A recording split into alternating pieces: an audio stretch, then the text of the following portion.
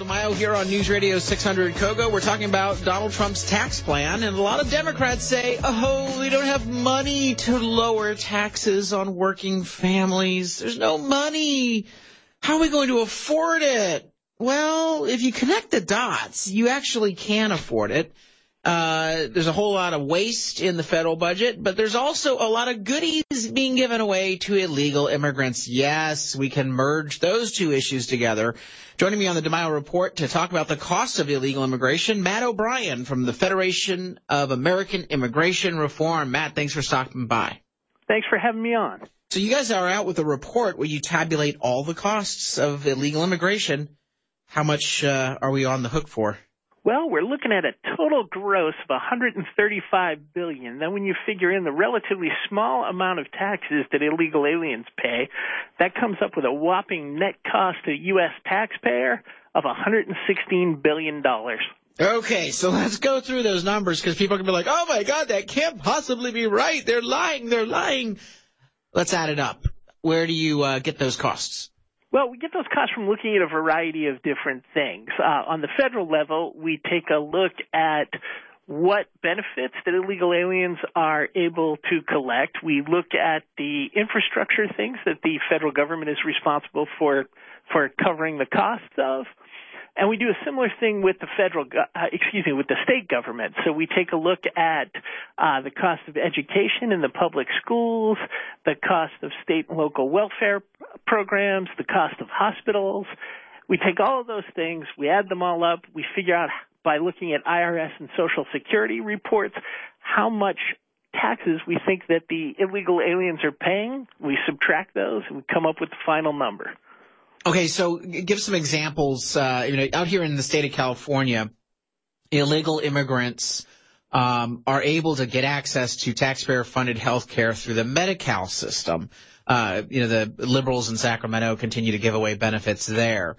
We also have thousands of illegal immigrants sitting in our prisons, both at the state level and the federal level. Would your report have captured those costs? Yes, it does. So if we look at the totals at the federal level, medical programs and unreimbursed medical expenses cost about $17.14 billion. If you look at the same thing at the state levels, it's about $12 billion. So those are the taxpayer dollars that are going to cover federal medical programs that illegal aliens can access. It's going to fund care that's provided under the Emergency Treatment and Labor Act, and it's going to fund state and local health care plans that are made available to illegal aliens. Donald Trump says building the wall may be a $10 billion enterprise. Maybe with government inefficiency, it's $15 billion. Isn't that a drop in the bucket, that in expenditure to secure our border versus the $116 billion net cost of illegal immigration? And I would assume the 116 number is $116 billion per year, right? That is, per year. And yes, it's a drop in the bucket. If you saved a third of what we're paying out, the wall would pay for itself in a few years. Well, there are some Democrats who are going to argue that some of these programs are already existing and they serve all of the community.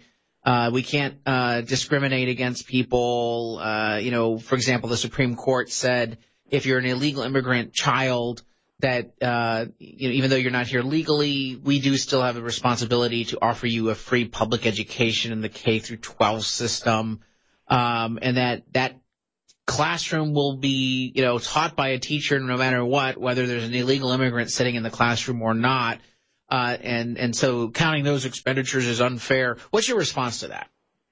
Well, my response is twofold. First, it's relatively easy to figure out which portion of this is being paid to cover illegal aliens. And second of all, it's great if we're giving a benefit to United States citizens who have paid into the system over the years, but you can't simply say because this program covers Americans, we don't want to look at the amount that we're paying out to cover the expenses of illegal aliens. The education costs, for instance, they're $1.69 billion at the federal level. At the state level, they're an astounding $44 billion. Yeah, no, I mean, it does add up pretty darn quickly. Now, the other side is that the open border crowd says, well, these illegal immigrants, they do the jobs that Americans don't want to do, and if we don't have them, then our economy will be hit dramatically, and it ends up costing us more. People will have to pay more, if not through taxes, to support these welfare programs for illegal immigrants.